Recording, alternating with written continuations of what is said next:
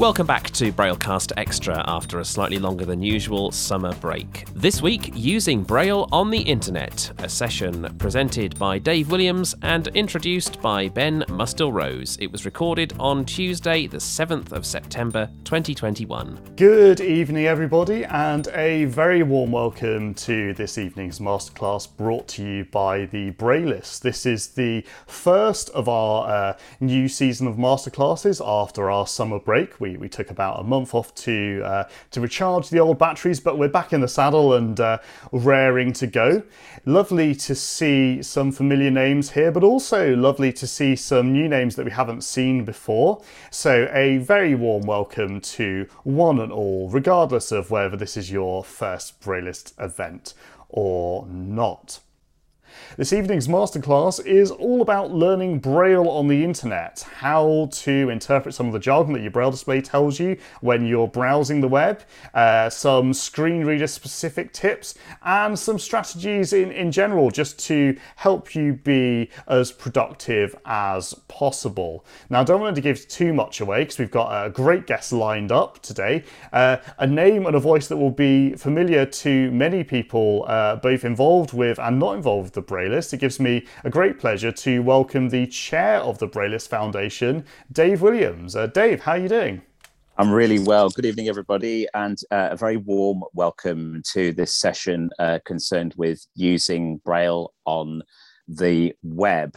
And we're going to do things slightly differently tonight. Often we talk at you for 40 minutes, then we try and cram in as many questions as possible towards the end of the session. So we're going to try and do things a little bit differently tonight and encourage your participation, because we see these sessions as being very collaborative. Often there's a lot of knowledge and learning around the table, and I think it'd be great for everybody to kind of share what they know. And Ben and I always say that we come away from these sessions having learned something. You'll be aware, of course, that you can read, almost any accessible web page or app by touch using a digital Braille display, and that can improve your understanding of content, and it can also free your ears to hear the people and environment around you. In this session, what we're kind of aiming to do really is to offer some tips for getting the best from accessing the web with Braille. And we're not for a second suggesting that you access the web exclusively with Braille, but where does Braille present challenges and where are there problems? My objectives really for tonight is that hopefully by the end we'll recognize how to negotiate sort of web page structure, recognize various text styles and control types in Braille. We'll also hopefully gain an understanding of how to navigate web content with a Braille display and become familiar with tools and for reflowing, searching content on the web. So many mainstream smartphones, tablets, and laptops either include or can easily have added screen reading software that will quickly and easily convert text shown on web pages to Braille. For example, some of you may be iPhone users familiar with VoiceOver, and of course VoiceOver has support for many Braille displays that you can connect via Bluetooth, and I think we've got a separate masterclass on how you do that. Also, another example of a screen reader on a mainstream device might be JAWS running on Microsoft Windows. You can also access the web in Braille using a specialist Braille note taker. So this might be something like a Braille Sense or a Braille Note. And very often on those devices, they include a kind of a lightweight, sort of a stripped down custom web browser, or even specific web surfaces that have been tailored to work with a particular thing. So, for example, on the Braille Sense, I think on the old Braille Sense, they would have an RSS reader. So that was for searching for and reading news feeds, for example. On the new Braille Mantis Q device from Humanware, there are support for some library services, for example, and that experience is curated on those specialist devices. I think it might be useful at this point just to have a brief discussion to sort of explore some of the pros and cons of that. So what do you think are the kind of the pros and cons of accessing the web with Braille using a screen reader running on a mainstream platform like an iPhone or Windows versus, say, accessing the web on a specialist Braille note taker? So, Dave, I think the message here is no right or wrong answers. It's not a test. No, it's not. So the question is, what do you think are the pros and cons of accessing the web using Braille, using a mainstream device with a screen reader versus a specialist Braille note taker? And I really want to emphasize that as blind people, we need a wide selection of tools and techniques to really negotiate, what can be a very challenging environment. So, all of these tools are valued immensely. So this is not to, be judgmental about somebody else's choice of technology. I just think it's important to have an open and honest discussion about what some of those pros and cons might be. So if anyone has any thoughts about that, go ahead and raise your hand. Yeah. So a couple of we're going to come to Carla in a moment or two, but just to pick up on what you said quickly there, Dave, I think the key there is not being judgmental, because actually what you find is that there are so many bits of technology, and for anyone who's unaware, Dave and I both work in the tech industry in different jobs. There are so many different pieces of technology that actually the idea that there's one perfect thing, it's just not true. So we're going to come to Carla momentarily. No other hands after Carla, but definitely time to take some more input. That's all right. We've got plenty of stuff to get through, so yeah, we'll hear from you, Carla, first. And Carla, you're good to go. Oh, hello there. Thoughts I have is with the things like the note takers and stuff, they're very cut down, as you said earlier. And they have a specific function that they do, be it look at a book service or whatever. And maybe the expectation sometimes is, nowadays certainly, that people want more than that, that they want the mobile on-the-go solution. And actually sometimes the note takers themselves are not always able to deliver and keep up with the technology. So that's where a Windows machine might be more suitable, in the fact that it is more able, because it's mainstream, to cope with all sorts of varieties of websites and web pages. And that's a really important thought. And to add to that, it's also worth recognizing that actually Braille note takers can do kind of both of those things. So you can use the built-in software on your Braille note taker to access a website, and there may be benefits to doing that. There may be fewer distractions. For example, if you're using a mobile web browser, it might offer you a kind of slimmed down kind of experience that may mean you can be more productive and more efficient. But also, all the Braille note takers support screen readers. So you can put your Braille note taker into a terminal mode and use it with your mainstream platform, having the best of both worlds. I see there is another hand raised, and we'll come to that shortly, but I'm going to press on because I know we've got plenty to get through. So when sighted people visit a web page, they don't read the entire page in a linear way from top to bottom, in the way that a screen reader might do if you just kind of let the page load and let your screen reader speak. And certainly with Braille, I think most of us are going to be using single line Braille displays with our screen readers, and that again can be a very linear experience. So you really want to be able to develop some techniques that allow you to go straight to the information that you need, and to develop those skills so that you can do what a sighted person does and get the thing that you want without having to read everything else. Now, that sounds like a lot of work, but there are distinct benefits for using a Braille display with the web, not just using speech output. Many of us are using speech, but actually, if you're using Braille, does anyone have any thoughts about what some of those distinct benefits might be? So I know we've had a couple of hands raised since then. I don't know. I've actually taken the liberty of lowering them, and because we've changed topics slightly. But I know that Steve and Tina, you both had your hands raised. So we can come back on what you were talking about previously, or some of the benefits of using these devices. And I guess. While we wait for hands, I guess, one interesting thing to consider is that they are designed, for want of a better term, for us. I sometimes feel like, I'm having to use technology that hasn't been designed for someone like me, and that can definitely be a bit of an uphill struggle. But I guess the idea of a note taker is that it is designed for blind people. Okay, Jessica, let's come to you. Yeah, we'll come to Jess now. You're good to go.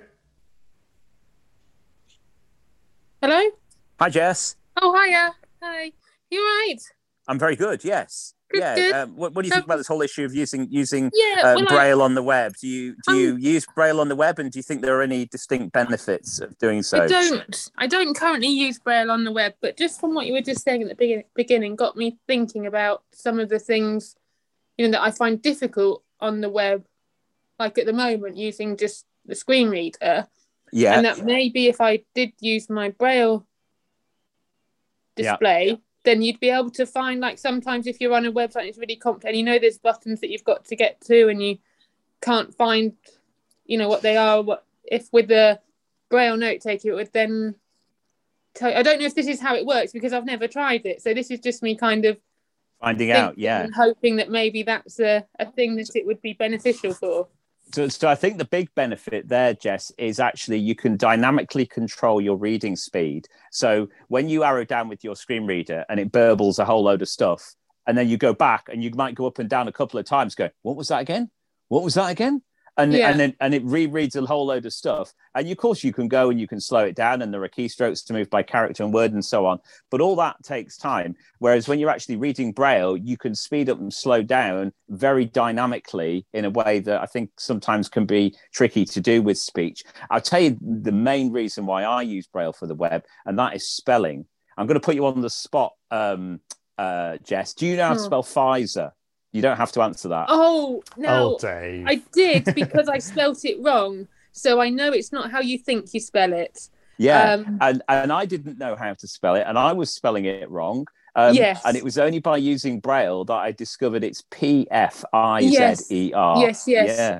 My mum told me, because I was telling her I've had my Pfizer jab, and obviously just without the P, and she was like, you don't spell it like that. Oh, no, how would I know that? Now, Mrs. Williams has given me a challenge to share with you all. And it's another example of where having Braille on the web is really useful. Go and search for a recipe. Go and find yourself a nice scone recipe, or dare I say it, bread. I think we've done bread, haven't we? But go and find yourself a recipe and let your screen reader blast through that and listen to that with the TTS and see how much of it you take in. When you're reading a recipe in Braille, that can make a huge difference, especially when the typography isn't correct, where they've used X instead of a multiplication sign, or if you hear teaspoons and tablespoons, which are often abbreviated to, is it TSP and TBSP? I can never hear the difference when a TTS is going at those at speed. So do try that with speech and try it with Braille, and I think you will hear a difference. And not quite the web, but email.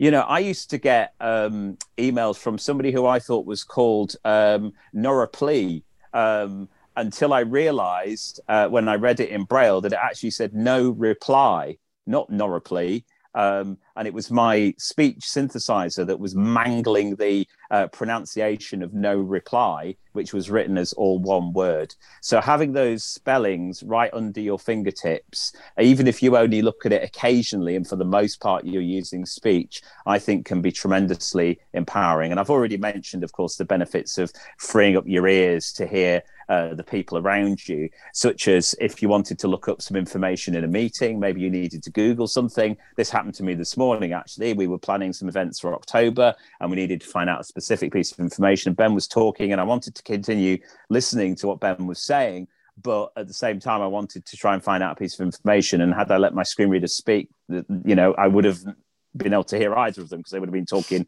over the top of each other. So let's get into some of the specifics of what happens when you are reading a web page. So when you arrive at a web page using your screen reader and Braille display, the first thing you'll probably notice is that there are lots of extra letters and numbers that are inserted within the Braille.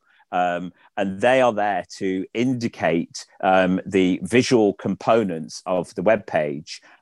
For example, you might see the letters LNK, which tells you that the text that you're on is a link.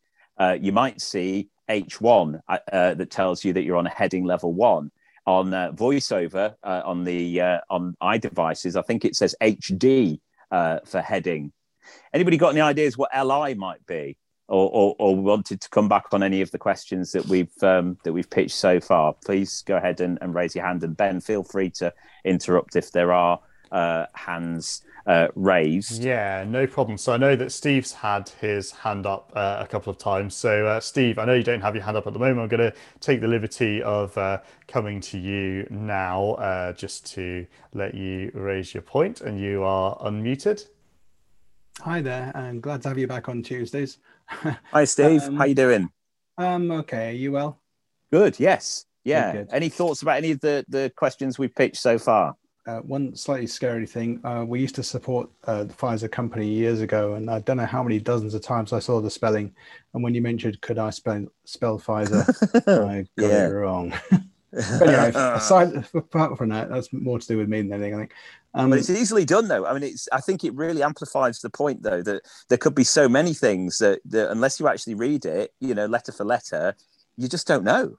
Well, I did. We had a Braille display at work, a thing made by the people actually at the work. But anyway, yes, I tend to. I've got a Braille Note Touch Plus, and I tend to.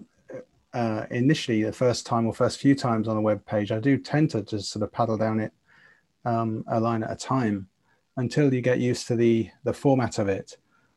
So then you can start sort of searching for headings, or sometimes I'll sort of go next heading 1 because it gives you next heading level 1 or 2 or 3 and so on and so on. Or you can do a general next heading whatever level. You can do next link, next button. Probably other screen readers and stuff can do that too. Yes, and you do. I think it's really handy to have the Braille as well as the speech to give you accuracy on what text you've got on the screen.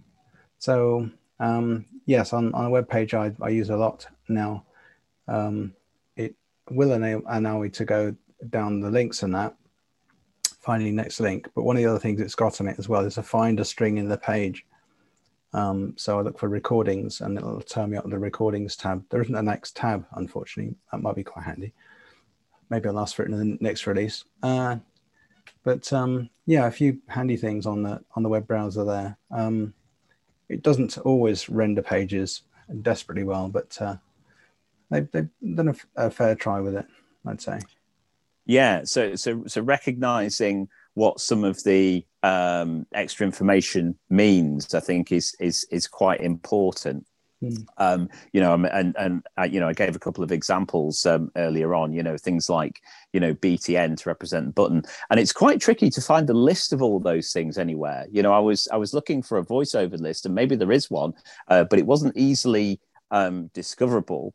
And of course, what exactly appears will depend to some extent on, which screen reader you are using, or which web browser and which platform. So one of the methods that I use is to use initially speech and Braille together. So if you've not used Braille on the web and you're going to get started, use speech and Braille together to help you identify how your screen reader describes these elements in Braille. So if you arrow to a button and look at it on your Braille display, then you'll recognize that hopefully in future. And that's one way of getting started. So another technique that is helpful. You mentioned there, Steve, about the way in which web pages are rendered, and this can be particularly challenging when you've got very busy web pages. Local newspapers, I find, are often particularly problematic. And the good news is that most modern web browsers, so Safari on your iPhone or Microsoft Edge on Windows, they have a reader mode. So on iPhone, for example, if you go to the top left-hand corner of Safari, there's a button, I think it's called something like formatting options.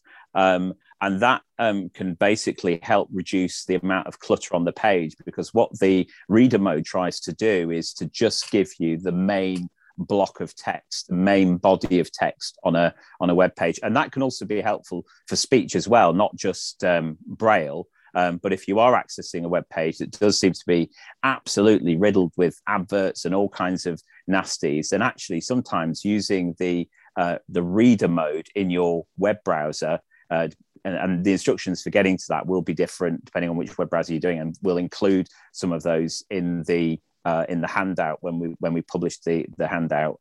You will find that does make a big difference to reading web pages. Okay, I saw there was something in the chat from Jess. Yeah, so Jess has a really good question. Let's say that you're browsing the internet on your Braille display and you encounter an unlabeled button. I guess there are two things there. How is that represented in your experience? And she is wondering whether there's a way to get the text of the button in Braille. So the chances are that you will get in Braille whatever the screen reader says in speech as a general kind of rule of thumb. That's not always the case. Sometimes there are characters that don't get spoken by your speech synthesizer. So sometimes that doesn't always happen.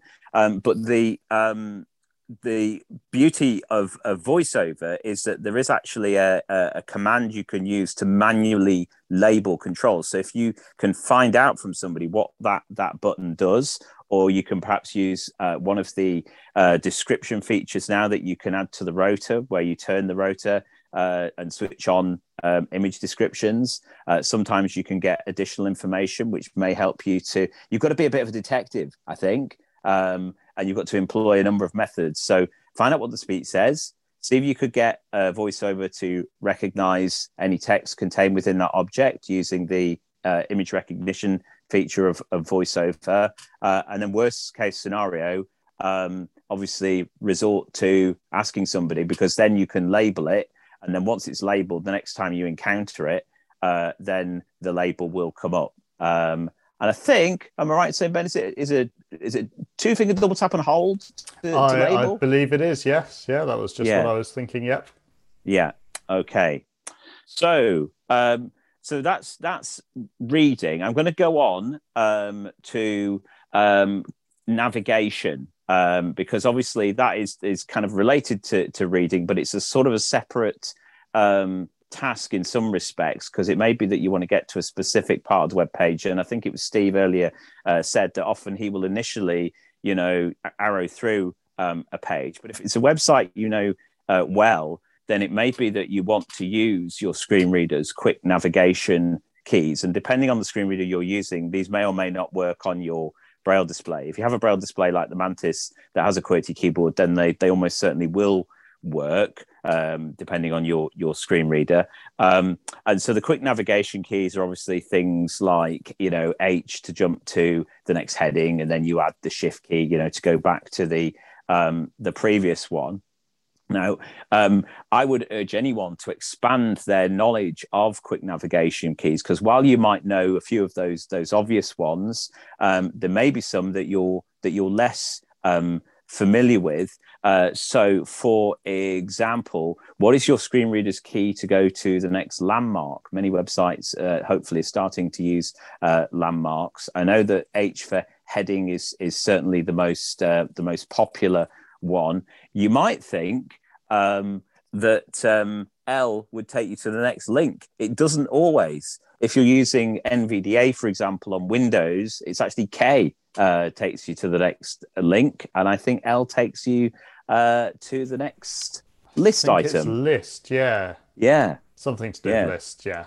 Yeah, definitely. So I would urge you to become really familiar with your screen reader's quick navigation keys. And a tip that you can certainly use in NVDA as well is to, when you're on a web page, if you press the NVDA key and number 1, that puts you, and I think this will also work with JAWS, that will put you in the input help mode or the keyboard help mode. And then you can just press the alphabetic keys individually, and your screen reader will announce which element they will jump to, whether it's landmark, link, list item, or some other object. Just going to take a pause to see if we've got any hands or questions, Ben. I noticed that James Bowden has his hand up, and James, you're actually co-hosted now, taking the liberty of co-hosting you, so you can unmute as you see fit. You're very generous, Ben. Thank you. No problem. So I would absolutely second what Dave's just said about learning your quick navigation keys. Absolutely vital for rapid navigation of web pages. The other ones which you might really find helpful are knowing what it means by a heading level 1, 2, 3, 4, etc. Typically, there should be only one heading 1 on a web page. Typically there should be, doesn't always mean to say there is, but if you can just press the number 1, you're likely to get to the very main part of the web page. Yeah, and similar to that.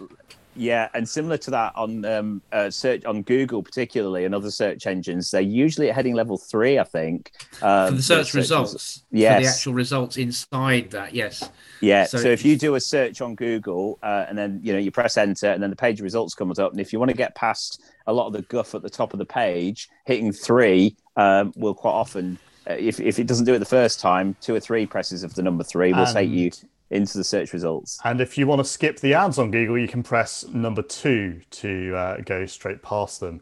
Got Rachel with her hand raised now. Thank you for that, James. Some great tips there. Always good to know how to navigate specific websites as well as some generic suggestions. But Rachel, you are now unmuted. Hi, everyone. Nice to have you back. Good to have you back, Rachel. How are you? Yeah, thank you. I'm good, thank you. Good. Yeah, so I want to basically get more used to. I use just iOS. I don't use JAWS at all. So it's only my iPhone. In my notes. That's next in my notes. Sorry. Yeah. I should have been a bit more patient. No, you've moved it on. Good on you. Let's do that. So this might help. So on Apple devices. Yeah, the navigation keys. I don't know many at all, and I need to sort of learn. Right. Yeah. So the main tool for navigation on navigation with VoiceOver on Apple devices is the rotor. And if you turn firstly, you can go into VoiceOver and you can tell VoiceOver what you would like in your rotor. So do you want links in the rotor? Do you want headings in the rotor? Do you want controls in the rotor? I have all of those in the rotor. Yeah, I've got, yeah. And then when you're on a web page, then you turn the rotor, and on your Braille display, use space and dots 5, 6 to turn the rotor clockwise, or space and dots 2, 3 to turn the rotor anti-clockwise. And that changes what the down arrow is going to do on your Braille display. So when you turn the rotor with space and dots 2, 5, it might say characters, words, lines, headings, links, controls, as you keep pressing it. And so, for example, when I log my COVID test results online, I always turn the rotor around to controls, because I know that that page, the things that I need to deal with are controls. There's a form. I need to choose who I'm putting the result in for. I need to find the proceed button. I need to find the button that allows me to scan the QR code from the test strip. And that works really well on that web page. Now, I also know that on certain other web pages, I want to be able to move via link. So I will turn the rotor to be links. And then that means that I can use the down arrow to jump to the next link and the up arrow to jump to the previous link. So as well as changing what the physical up and down vertical flick does on the touch screen, it also changes how the up and down arrows behave on your Braille display, because they map to that same function. Hopefully that makes some sense. Sounds good to me. No more hands, so I think we're good to go. Yeah. So using the rotor with those space and dots 5, 6 or space and dot 2, 3, that will change what the up and down arrow will do. You can also change your volume and speed and stuff like that using that technique. And then you can determine which items are on the rotor by going into. Now, it's not as efficient as using quick navigation, but it does mean that in certain situations, you don't even have to remember a keystroke. You know, you just know how to turn your rotor and you know how to arrow down, then actually just with those two pieces of information, you can get to, you know, quite a lot of things pretty quickly using your Braille display. And it does mean that you don't have to keep moving your hands, you know, backwards and forwards from the Braille display to your QWERTY keyboard. You know, we talked a lot about, you know, quick navigation keys and screen reader commands that you can do on a QWERTY keyboard. But actually, ideally, what you want to try and do as much as possible is to minimize the amount you have to keep flicking your hands backwards and forwards, backwards and forwards. Great question from Jess in the chat. What does controls mean on the rotor? Controls refers to buttons, edit boxes, check boxes, radio buttons, and combo boxes. So all of those elements are included within controls. So when you turn the rotor to controls, if you arrow down, the voiceover will jump to the next one of those things, whether it's a button, a checkbox, radio button, a combo box, or the other one, which has escaped me, edit box. So voiceover will jump to one of those elements, whichever one comes next on the web page. Hopefully that helps. So, okay. So if I could add to that, so basically it means things that you can interact with. Yes. Yep, that's true. I'm going to move on from the quick navigation and the rotor, and I want to talk briefly about what I'm going to call list utilities. So screen readers typically include a function that allows you to list elements on a web page. Now, on iOS devices, this list is pretty basic because it just gives you a list of every element on the web page in a very linear way. But actually, it's very easy to work with on a Braille display. And what happens is, and I think, Ben, you can tell me if I'm wrong, is it a 2-finger triple tap brings up the list? He's going to just check it. That's exactly what he's going to do, isn't he? I'm Yeah. not entirely sure off the top of my head. So I'm not even going to pretend to know every command in every screen reader, folks, because it would only be 30 seconds before I came unstuck. So I just don't remember off the top of my head. But yeah, there's a gesture you can perform, and I'm pretty sure there'll be a Braille keystroke as well that will map to this. If there isn't, you could certainly go in and assign one, and you will get a list of all the elements on the page. And so that avoids anything that's moving on the page, any pop-ups, things like that. You'll just get a list of every element on the page. And most importantly, at the top of that list, there is a search box. And if you get into the search box, you can then narrow down that list by typing into the search box the thing that you are looking for. That is a 2-finger triple tap indeed. Nicely remembered. Okay. Now, if we go to Windows, you can be a bit more sophisticated about the lists that you're able to access.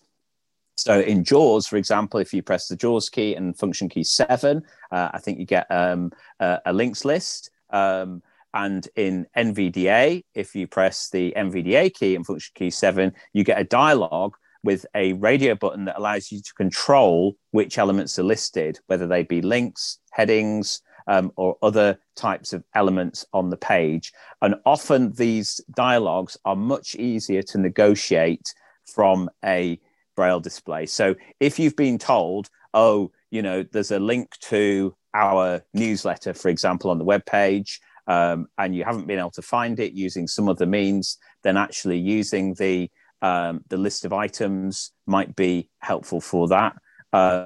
It also might be a helpful way to get an overview of what's on a web page by listing the headings, for example. That's something I will do on a very busy web page. If you were to search for the Kings of England on Wikipedia, for example, that's a massive page.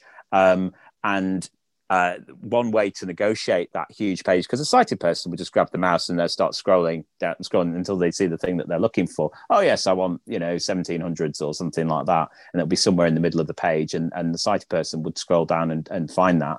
Whereas we would either have to use a quick navigation key, maybe pressing H or turning the rotor, or another way of doing it would be to use our screen reader list utility that provides us with an index of items that are found on the current web page. We've got a question from phone number ending in 596. I've just asked you to unmute and you're good to go. Thank you. You were talking about the Kings of England. This is just an example. What you could do is use your screen find, like your JAWS find. You could That's next on the list. Like that. Yeah, that's exactly right. Okay. Yeah, you're spot on. So in VoiceOver, it's space with F, or in JAWS, I think, and NVDA, it's Control and the screen reader key and F. And that would let you search for a specific thing. So if you wanted the first Charles on the page, for example, you could certainly do that. And that's a great way from your Braille display. I find that particularly with VoiceOver, using space and F from the Braille display is a great way of finding, because that works everywhere, not just on the web. Like you can use that in settings, and it was I think it was Scott Davett told me that that you can pretty much use the VoiceOver find feature from the Braille display pretty much anywhere in the system. But that's a really good tip. Thank you very much. Yeah, definitely. We did get your name, telephone number 598. Was it 598? It's 596. I'll just 596. Sorry. You again. There you are. You're good to go. Michael, that's great, Michael. Thank you so much. You're welcome. Thank you. Good tip. Yeah. Using your screen reader's find feature, and obviously the keystroke that you press will depend very much on, like all these things, the screen reader that you're using. But you hit the command, so space and F in VoiceOver that you can do on your Braille display, and it's going to be different in other screen readers, and then you just simply type in the thing that you're looking for, and then you jump to the screen reader will jump you to the result if there are any, and you simply type it in and press enter. Okay, so I now come to the thorny issue of form filling, and of course not all forms are created equally. Often, as screen reader users, we know we've got to kind of switch modes to interact with edit fields. And if you're not in the right mode and your Braille display has a cursor routing key, then often you can use your cursor routing key to activate controls in your form. That might be to tick a tick box or select a radio button, or to just activate a control. So certainly learn the command that enables your screen reader to tab, because that's obviously the way that you navigate between controls. So on a QWERTY keyboard, you'd hit the tab key to go to the next form control, find out what that is for your particular screen reader. Some use space and T, and then space and Shift T might take you back to the previous control.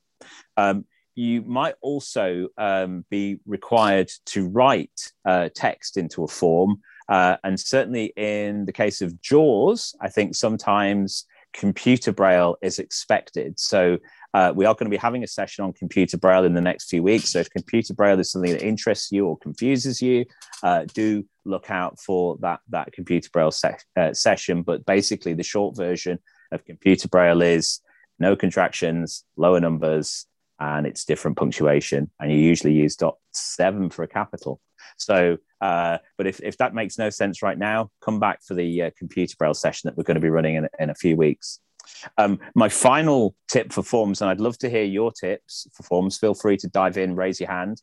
My final tip for forms is every so often you run up against a control that gives you options. I find date pickers are particularly challenging, and sometimes the way to negotiate that is to jump to the end of the page, because sometimes the screen reader will add the new information that's appeared on screen to the end of what we see on the page in terms of the screen reader's virtual buffer. So I've seen this a few times where you have to select a date, and as soon as you put the focus on the control, you then have to jump your screen reader to the end of the page. So how you do that will again vary from screen to screen reader. It might be space and dots 4, 5, 6, for example, to go to the bottom of the page, and then start coming back up the page, panning left to see if there's been additional content added to the page. For example, a date picker or a calendar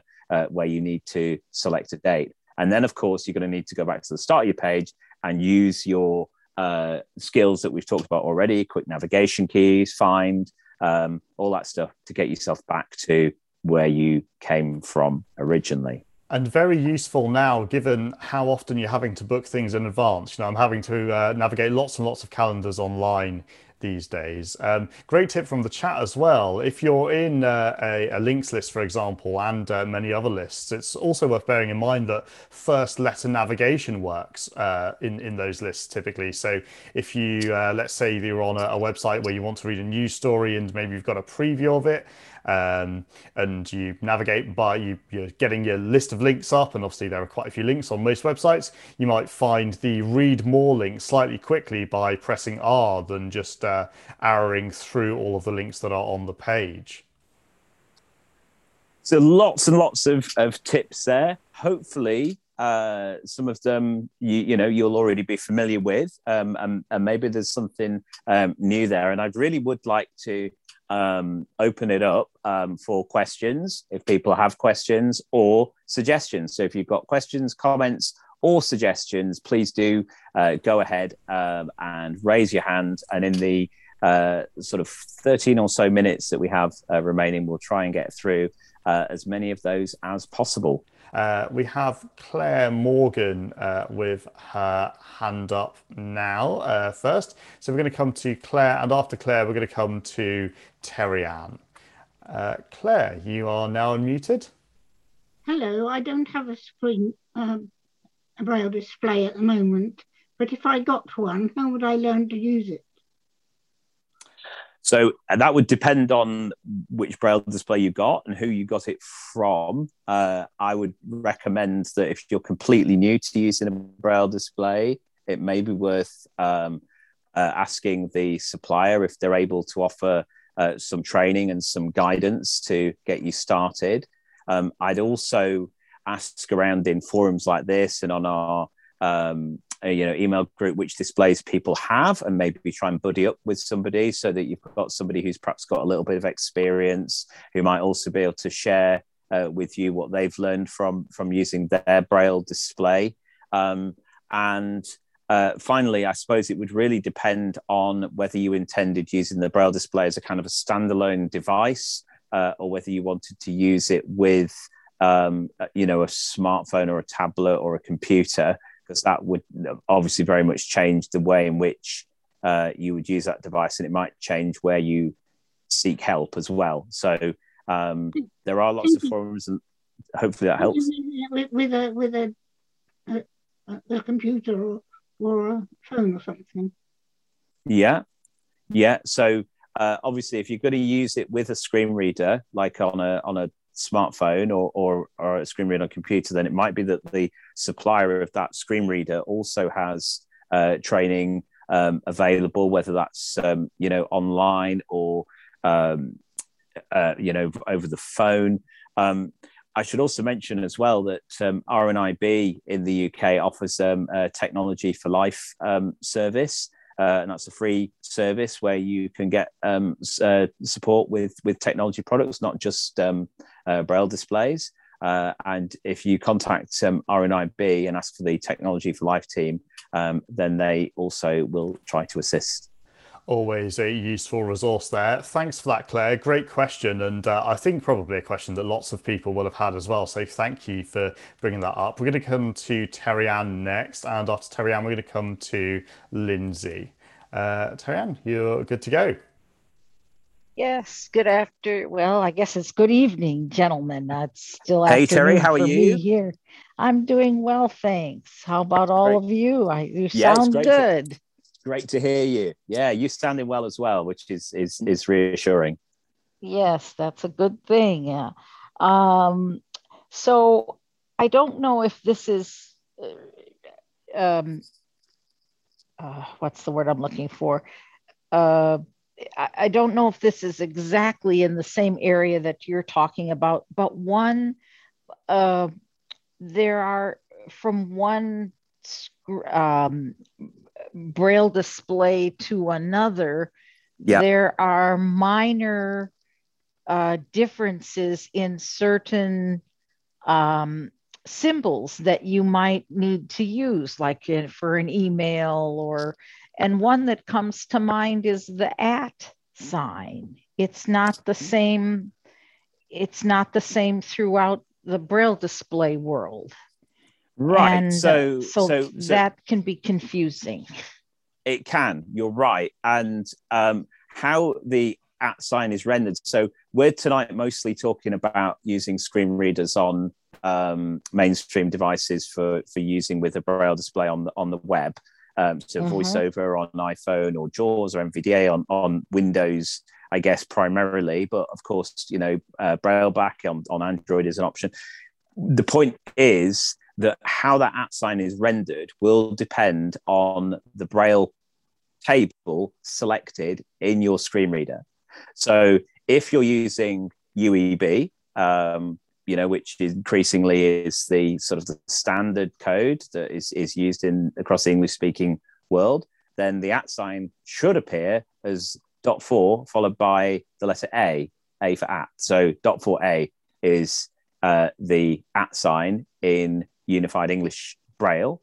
Now, obviously, if you're using a different Braille code, then what passes for the @ sign may well be different. If you're using computer Braille, and I think I mentioned we're going to be doing computer Braille in a couple of weeks, hopefully as a session. So we'll be looking at that, and it really is a function of your screen reader rather than the Braille display, unless of course you are using a Braille note taker and you're using the built-in web browser that you find on that note taker. So if you're using a Braille Note or if you're using a Braille Sense and you're using their built-in web browser, then obviously how the @ is rendered will depend on that device and the settings in that device. But for the most part, when we're using Braille displays with mainstream products like smartphones or laptops, then the symbols that are displayed are determined by the screen reader. Great point, though, Terry. Definitely something to consider. We're going to come to Lindsay in a moment or two, and after Lindsay, we're going to come to Ian. So, Lindsay, you are now unmuted. What I wanted to know is, I've known Braille for many years, but I haven't used it very much. But now I've kind of lost all my sight. I've started using it a bit more now. Yeah. And I don't understand computer Braille, but great that you're going to be doing a thing on that. That's we great. Will. So that's helping.